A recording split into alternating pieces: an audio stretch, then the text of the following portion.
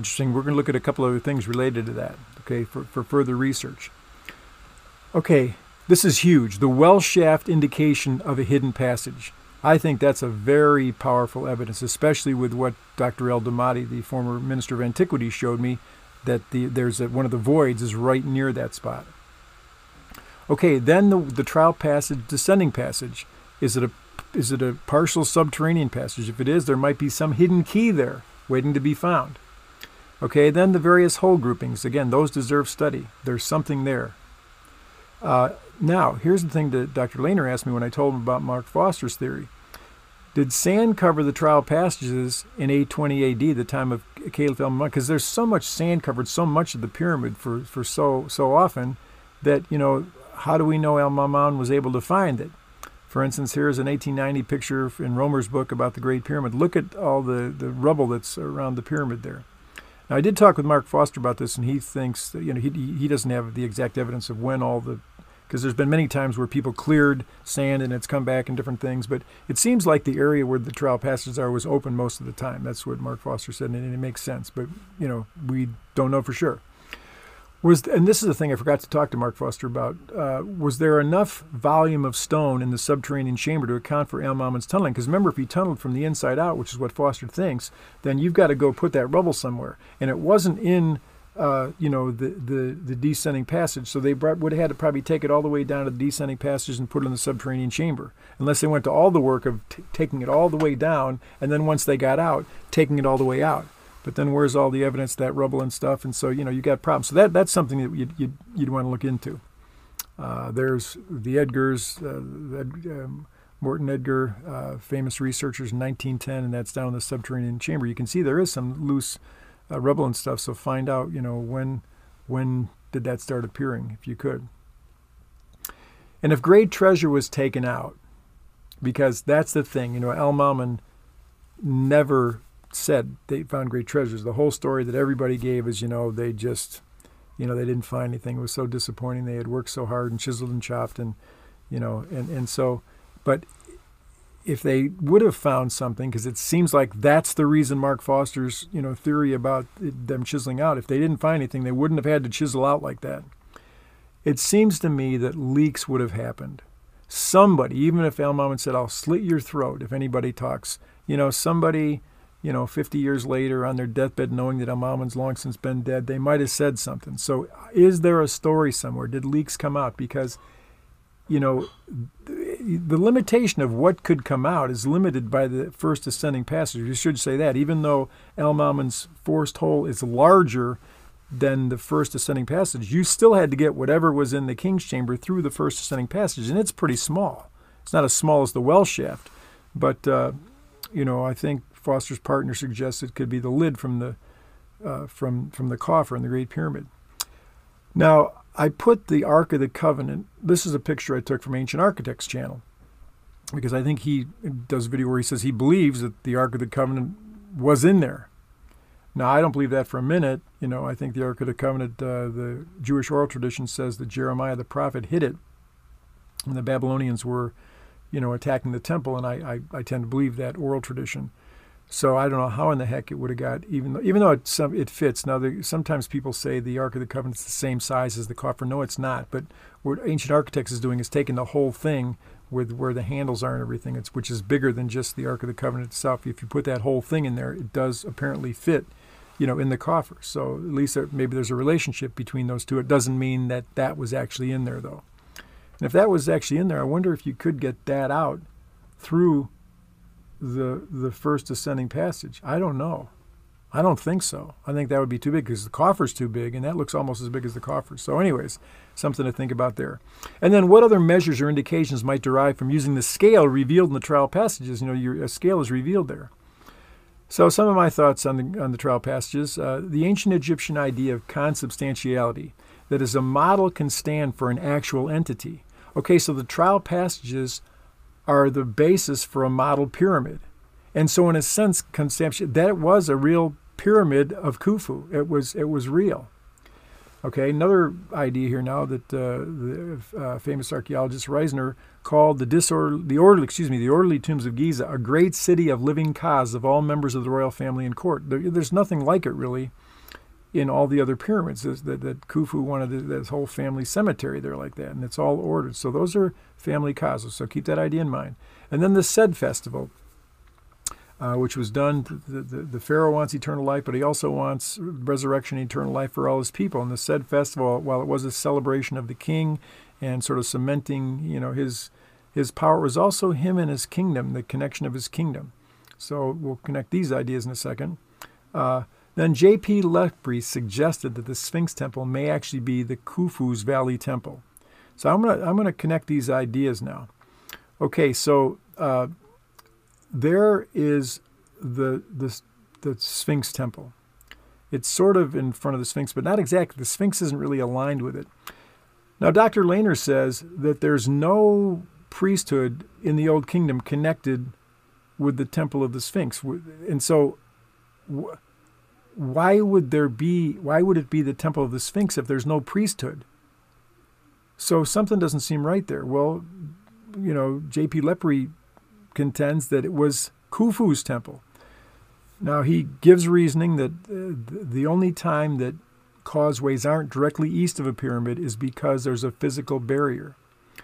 Well, on Giza, that's a huge escarpment. Stand on the golf course at the Mina House and look at the pyramid. There's a huge escarpment. How would you make a causeway go down that? Supposedly the causeway goes to the east. So he's saying you couldn't do that. Well, you couldn't really take it over the cemetery. See, the blue line there shows that, well, if there's a causeway, then it's going to go down to Khufu's temple, which we call the Temple of the Sphinx now.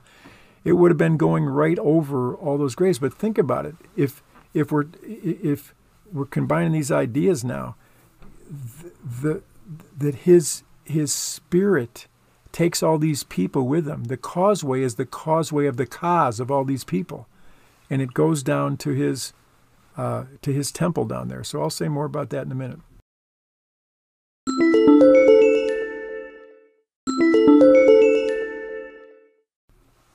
Okay, so Dr. Lehner's following cues to suggest an intended superstructure is correct. I think Dr. Lehner was correct in following that line of reasoning. The designers knew they had left enough clues, in a sense, then, so they didn't have to complete the pyramid because we've seen it. Dr. Lehner envisioned it, and I do think that the builders intended that. So they didn't have to build it because now it exists in conception. That pyramid over the trial passages is there, sort of representing a special symbolic pyramid of Khufu. So upon going through the trial passages, now out in the open, you're not going into the Great Pyramid. Now, you paid your money, you're going in the Great Pyramid, you're going through courses of masonry, and then once you do exit at the Grand Gallery, you come through the first ascending passage, you go to the Grand Gallery, and then you go in to see the sarcophagus. And then you've got to go back out the same way, showing you're just, but not so with the trial passages. You walk into real life. The idea of consubstantiality. You've entered the next life. In other words, you're coming out of this, there's the claustrophobic point, but you're in the Grand Gallery, and then you don't walk into a closed king's chamber. You walk out on the causeway. It's symbolic of actual resurrection, which is what the king wants for his people, and it's what God wants for all of us. That's what I think the Great Pyramid is saying. Some interesting alignments with the Great Pyramid.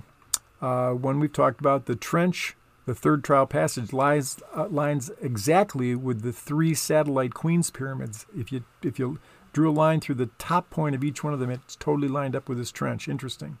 Also, Hetepheres' tomb lines up with the king's chamber. Look at that. So Hetepheres' tomb, right down there, it's exactly lined up with the coffer and the king's chamber. Interesting. The alignment of the trial passage holes. Okay, so there's the side view of the Great Pyramid. So if you put the line that those holes make, it goes right through the grotto. Interesting. And then if you take the alignment of the vertical well shaft, where it is, I've showed you many times that picture, so you run a line straight toward the pyramid from there.